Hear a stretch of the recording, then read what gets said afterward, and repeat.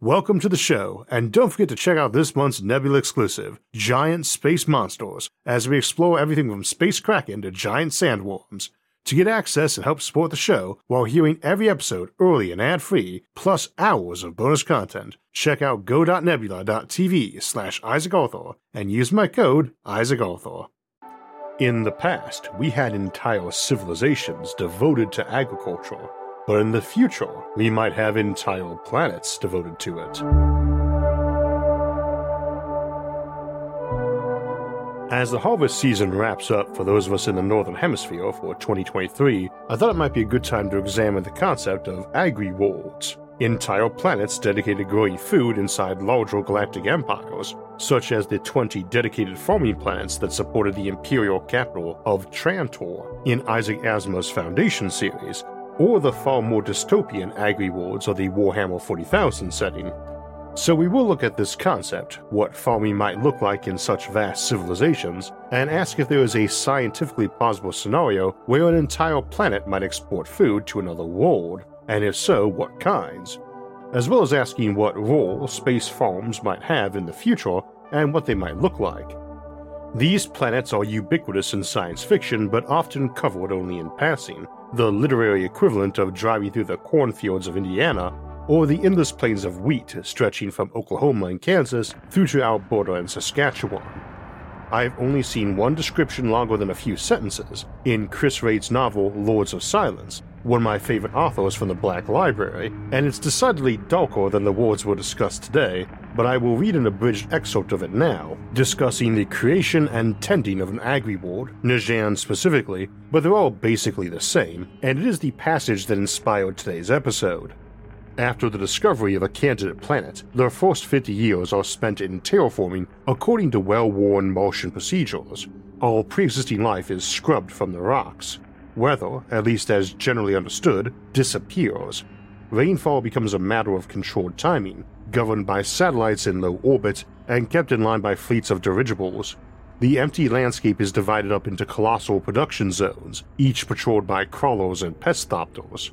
Soon after this process completes, every agri-world looks exactly the same, a flat, wind-rummaged plain of high-yield crops swaying towards the empty horizon. A person could walk for days and never see a distinctive feature. Not that anyone sane would choose to walk in such places. The industrial fertilizer dumps are so powerful that they turn the air orange and make it impossible to breathe unfiltered. A single growing season exhausts the soil completely, requiring continual delivery of more sprays of nitrates and phosphates. The entire world is given over to a remorseless monoculture, with orthogonal drainage channels burning with chem residue and topsoil continually degrading into flimsier and flimsier dust. But that does not matter. A planet can be driven like this for thousands of years before it eventually keels over and becomes a death world. At the end of every season, the great harvester leviathans are stoked up and dragged from their pens and let loose on the gray fields, smokestacks belching, and tracked undercarriages sinking deep. These massive creatures of high-sided metal and intricate pipework, the smallest of which are 100 meters long, crawl across the blasted prairies, sucking up every last speck of pallid grain and piping it directly to antiseptic internal hoppers. Feedlanders come down from high flight, dock with the still trundling leviathans, and extract the raw material, from where it is taken into sea-sized processor vats, blasted with antibiotics, smashed, burned, crushed, then stamped and packaged. Once ready for transport, containers are dragged up into orbit aboard swell-bellied landers, ready for transfer to void-bound mass conveyors, which deliver the refined product to every starving hive ward and forge ward in their long circuits. There is a quaint tradition of marketing agri-worlds as quasi-paradises, free of the squalor and overcrowding of a standard urban station, and full of bucolic ease. In reality, life on an agri-world is an unrelenting, back-breaking, and monotonous as the vast majority of other imperial vocations. There are no trees laden with glossy fruit, only kilometer after kilometer of hissing corn. There are no gentle strolls under the warming sun, only punishing work details in rad suits, leaning to the dust-laden winds that howl around the equator with nothing to halt their rampage. Once new arrivals have made planetfall and found this out, it is too late. Crew transports arrive on Agriworlds full and leave empty. There is a saying among the indentured workers, you come for the soil, you end up part of it. And again, that was from Chris Wright's novel Lords of Silence, and listening to the unabridged audio of that passage from that book made me want to examine this topic and ask a few questions. First, why would you monocrop a whole planet? And I don't mean that as a rhetorical question. Second, could you plausibly transport food between planets, or even between stars in a no-FTL universe? And if so, what limitations or technologies are needed? And third, would it actually be profitable to burn our world out that way? Because while it sounds loathsome, we can always imagine someone doing it if it truly were more efficient. So for the first one, the answer is mostly no, but it depends. There's a reason why we do crop rotation, quite a lot of them.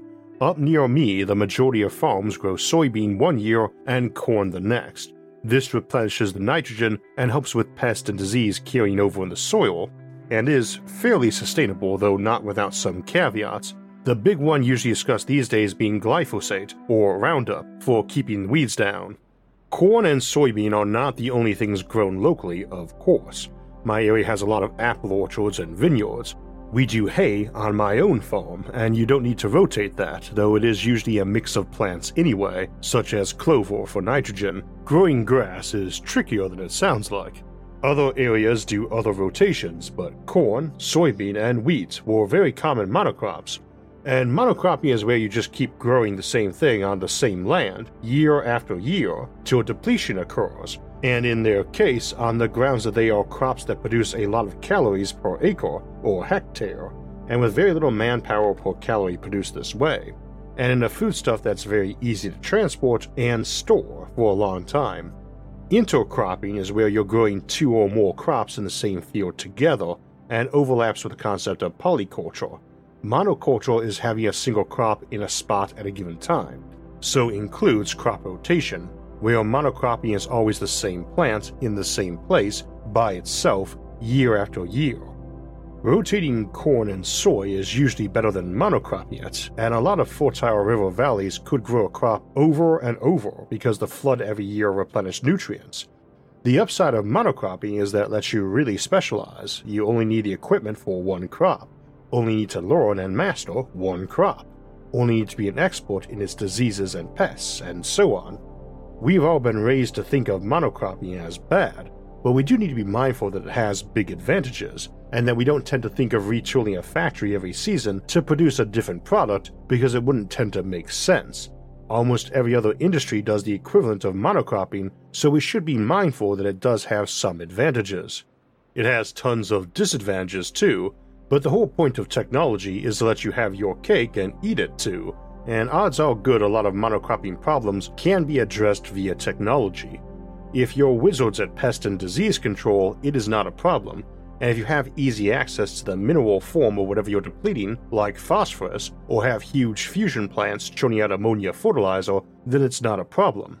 If you are real wizards at genetics, then you might have put nitrogen-fixing genes into some plant that normally depletes nitrogen, and so on.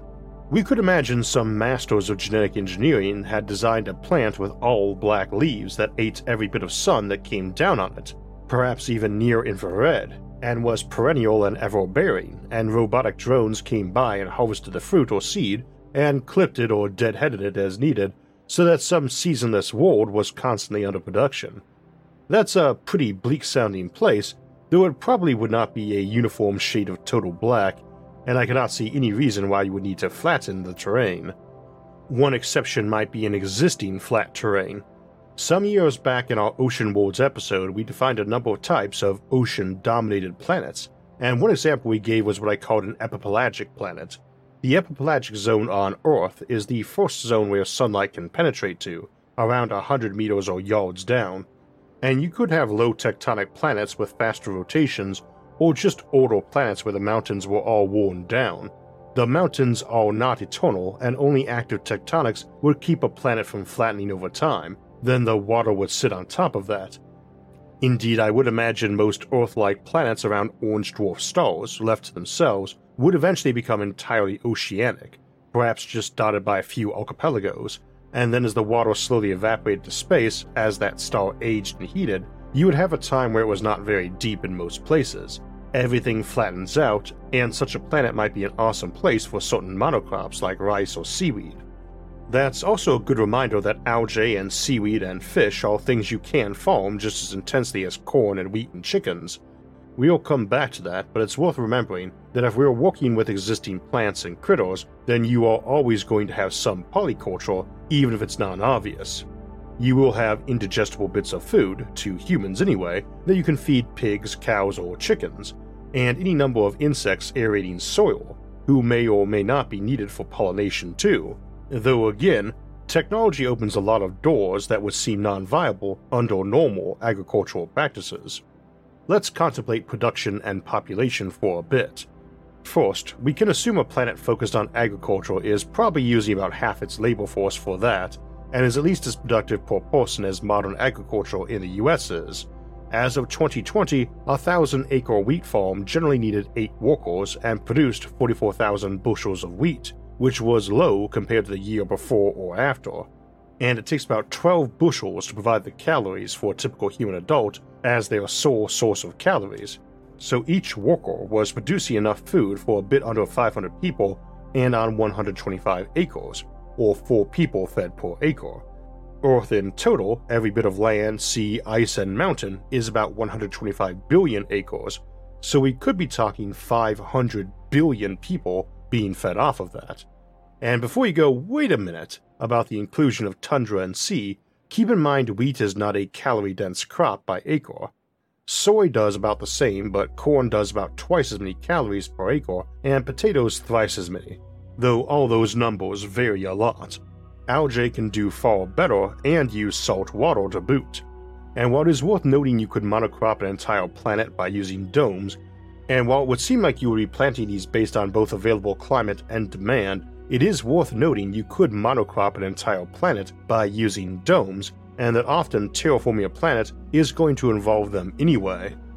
We might imagine a planet-sized greenhouse, what we call a world house, to ensure some barren planet was transmuted into some titan of industry to make all the gear for terraforming, then turn to agriculture, churning out enough food to feed a few trillion people a year, factories to farms rather than the other way around. And since it would be many big domes, not one single enormous one, that allows superior climate control, erosion prevention, water retention, and huge advantages at preventing the spread of pest and disease. Again, I would not expect them to monocrop, but we're seeing how they might if they wanted to, especially as they could pump heat around that planet via vast cistern aqueducts too, to cool and hydrate deserts while warming tundra and desalinating water. This might be a preferred approach to terraforming too, doming and mass-producing food as your way of paying for the terraforming effort, and as your population grows, you transition from a farming planet to a regular one. And doming everything makes sense, especially since most worlds would need a floor put on to keep the potentially poisonous surface layer of regolith separate from the soil you were producing there from it by a lot of treatment. In this way, the planet is moving not from Agriworld to barren Death World, but rather to Paradise Planet. Indeed, the default order might be Death World to Forge World, to Agriworld to Paradise Planet, and perhaps to Echinopolis or Hive World after all of that. But if we were assuming 500 people fed for each farmer and 125 acres tended by each, then that implies that if every bit of land and sea was farm, and our planet Earth size specifically, that you would have only 1 billion farmers on the whole thing. Now, they have families and other needs. They will still want restaurants and schools and so on. But even if we assume they were fully 10 to 1 in terms of other workers and kids to active farmers, I suspect future automation would do much better than that. For one thing, modern equipment already does, just most farmers run on stuff a bit more dated and often have other work they do too. I am in no way a full-time farmer, and my own tractor is fairly new, but a smaller and general-purpose one, rather than a large and specialized device, with many specialized attachments. So 1 billion people would probably be on the high side, with them feeding well over 1 trillion, and that would imply a population density of about 5 people a square mile, or 2 a square kilometer, with many living in floating homesteads on the seas, tending algae or other crops. or fish. Again, we wouldn't assume monocropping or no other exports.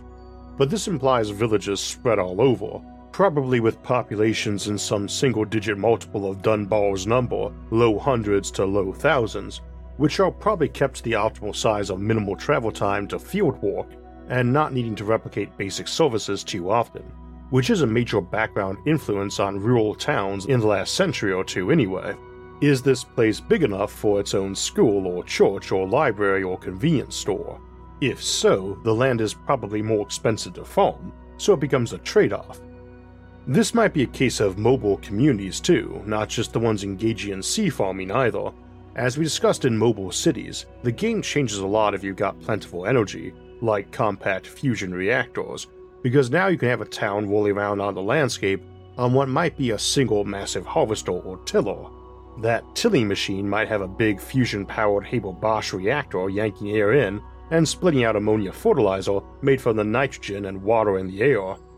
Things like that might move on some giant rail system with huge crane arms on it too, and you don't care about soil erosion because it all ends up in some other field eventually, even if it's dredged up from the ocean floor occasionally instead. Or maybe you're in huge dirigibles instead of land crawlers so you don't disturb the field, and everyone works while suspended from cables above, supplying them power or water, not just holding them above the field, as individuals or on floating platforms or modules. Which actually sounds kind of cool, hanging in some harness while manipulating some huge fertilizer hose or suspended harvesting rig. Or your climate-controlled domes might all be supplemented with daylight and heat, and providing wireless power transmission to the crop-tending drones. Such a dome, interwoven with microwave receivers, could also absorb energy coming in from orbital power satellites. And even without fusion, a lot of these planets might add in supplemental lighting via orbital mirror and dish arrays. So if you want to grow oranges in Alaska, that's no problem if you don't mind doing it inside an insulated dome, and have some extra lighting provided by an orbital mirror or electric-powered LED lights. You could fine-tune either for photosynthetically optimized frequencies too. So on 107 Piscium b, a roughly Venus-sized planet in orbit of that K1 orange dwarf star 25 light-years from Earth, they founded an agricultural colony. The world had a decent amount of water, mostly frozen, as it was further from its star than would be classically habitable. The star is old too, 2 billion years older than our own, and the world has no real moon helping with tectonics, so it wore down. The last volcanic eruption there was about the time life crawled out of all seas. It's a very flat place, and while some Agriworlds counter this with fruit trees or hardwoods for windbreaks, here they just dome everything over. 107 Piscium b has a very small axial tilt and little seasonal variation.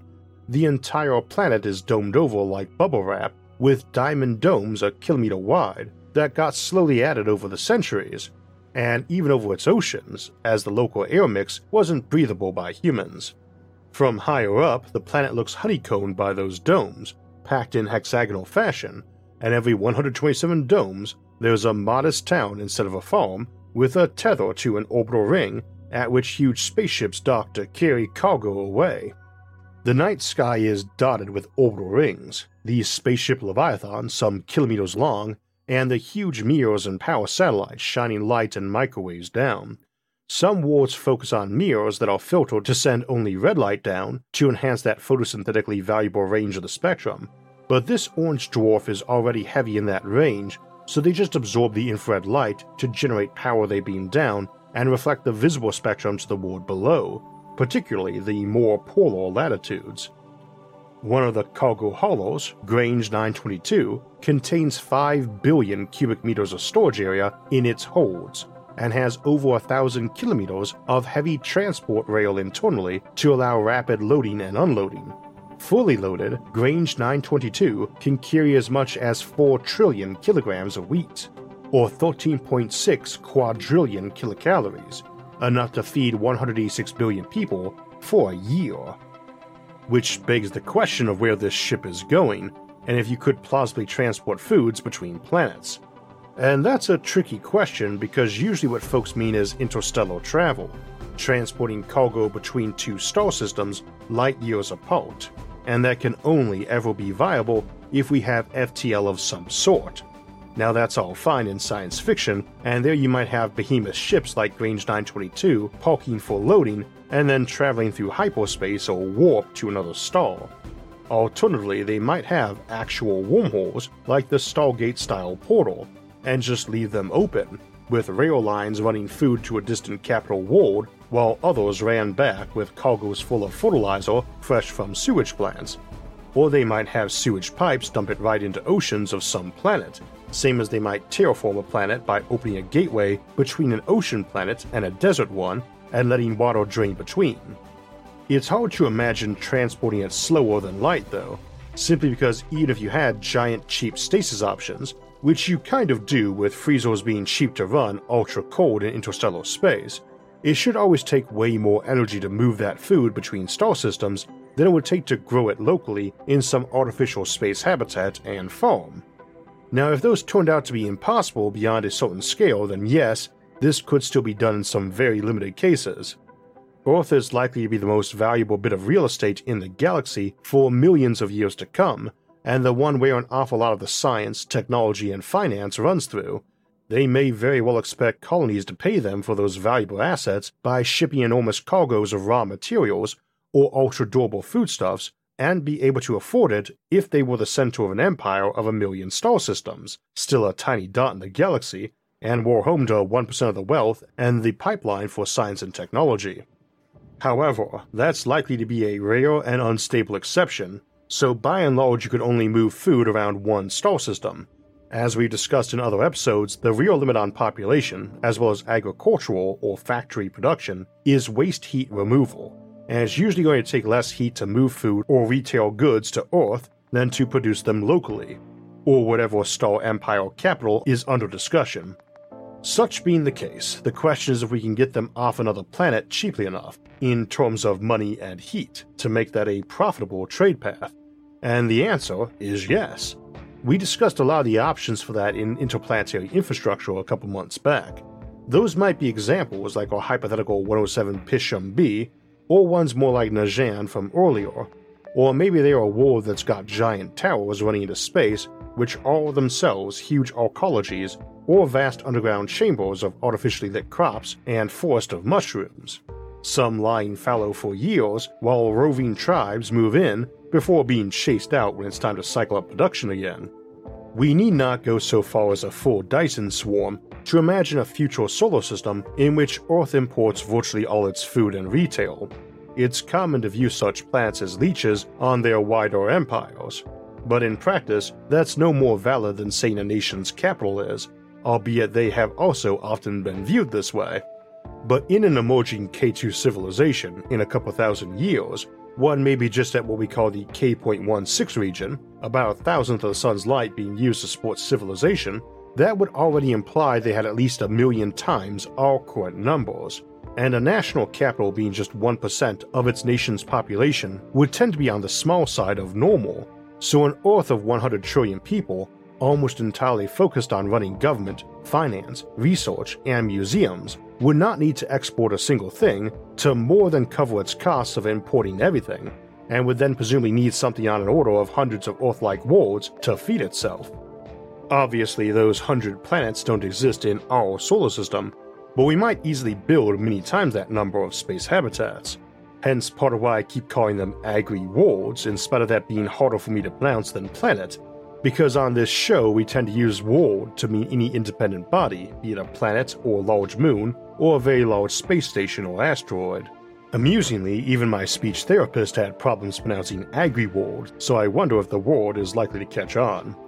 These presumably would focus on farming, and it might be a huge McKendree cylinder filling ships like Grange 92 every week, or 1,000,000,000 smaller space farms filling more modest cargo vessels.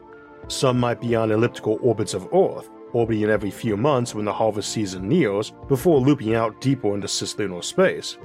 Others might be part of the Terran Ring concept we discussed elsewhere, most recently in Interplanetary Infrastructure, where a 1,000,000,000-kilometer-long tether of habitats encircling the Sun allows physical rail travel of people and cargo from 1,000,000,000 habitats right to Earth. I don't know what the optimal shape or gravity or size would be for one of these space farms. A lot would depend on culture and technology. As an example, we might assume space farms tend to be big enough to allow the comfortable support of Dunbar's number, which around 150 to 160 people is what we tend to think is on the small side of viable for a community.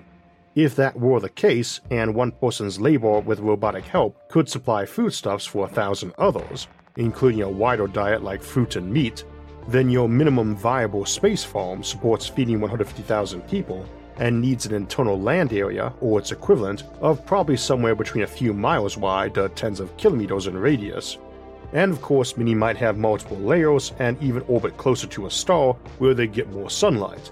They might be big flat plates or long cylinders to provide gravity, with their axis aimed at their sun, and a big mirror on the back to scatter light in. Farm habs on distant and cold worlds might use a big parabolic reflector behind them to capture and focus more sunlight on their crops, while a farm tower on Mercury might be a big mushroom shielding them from much of the sunlight, spreading around a vertical farm, the mushroom shaft, 100 levels tall, and with cargo picked up from the top in huge container pods scooped up by skyhooks.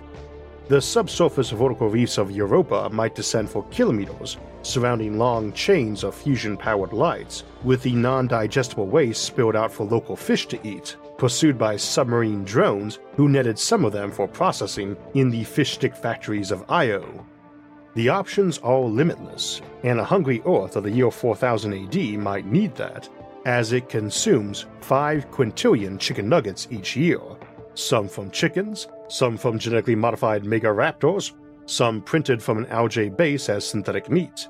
The dairies of that future ship in 10 quadrillion gallons of milk and 500 trillion pounds of cheese and butter every year, 50 trillion bushels of apples, and once a small town was destroyed when a ship docking at an orbital ring ruptured its cargo holds and 50 billion apples fell down upon the town below. 10 quadrillion tins of cat food come in per year, 500 trillion dog bones, an uncounted amount of hay for pet horses or other animals on Earth, and again is well below the heights of a true Kardashev 2 civilization, just a Kardashev 1 Earth with a wide panoply of space habitats on which most folks lived. How fast we can move things and how far they must travel at what speed, along with our technology for storage, helps control if those apples are coming in fresh or as canned applesauce. It controls if fresh bananas are affordable or if those big ships bring in dehydrated food and staple crops known for their shelf life. In all of these scenarios, I am glad to say that such worlds are likely to be more ecologically sound and much less bleak than our earlier example of the Agriworld of Najan. And while I suspect most space habitats would do a lot of their own agriculture, there is room for trade inside solar systems. And whether an Agriworld is Kansas times 1,000,000 or a floating space farm lazily orbiting the Earth-Moon system, I think the future leaves the door open for farming and for a decent life for future farmers. So while I was researching and writing this episode on farming in space, I was struck by how often even articles and news on agriculture, space, and technology seem to come with the writer's ideological agenda stuck in there. I hate when it feels like the article I'm reading was written by someone with an agenda and bias that they are consciously pushing, even if it's one I share. It worries me when topics get entirely covered by one side or ignored by another. But there's a better way to read the news, and that's with Ground News. Ground News is a website and app designed to help you pull back the curtain on media bias. Every story comes with quick visual breakdowns of the ownership, factuality, and political bias of the sources reporting, all backed by ratings from 3 independent news monitoring organizations. Ground News is a fantastic tool for sifting through the daily misinformation and bias. They let you see who is covering what and which groups are ignoring a topic. You can see the bias, the typical factuality of the outlet, and who owns them, keeping your newsfeed transparent and accountable. Ground News is on a mission to empower readers and provides all the tools you need to be a critical thinker. I believe Ground News is so useful that I'm offering 30% off their Vantage subscription. You can only access this discount through my link, so go to ground.news/IsaacArthur or click the link in the video description and support an independent news platform working to make the media landscape more transparent.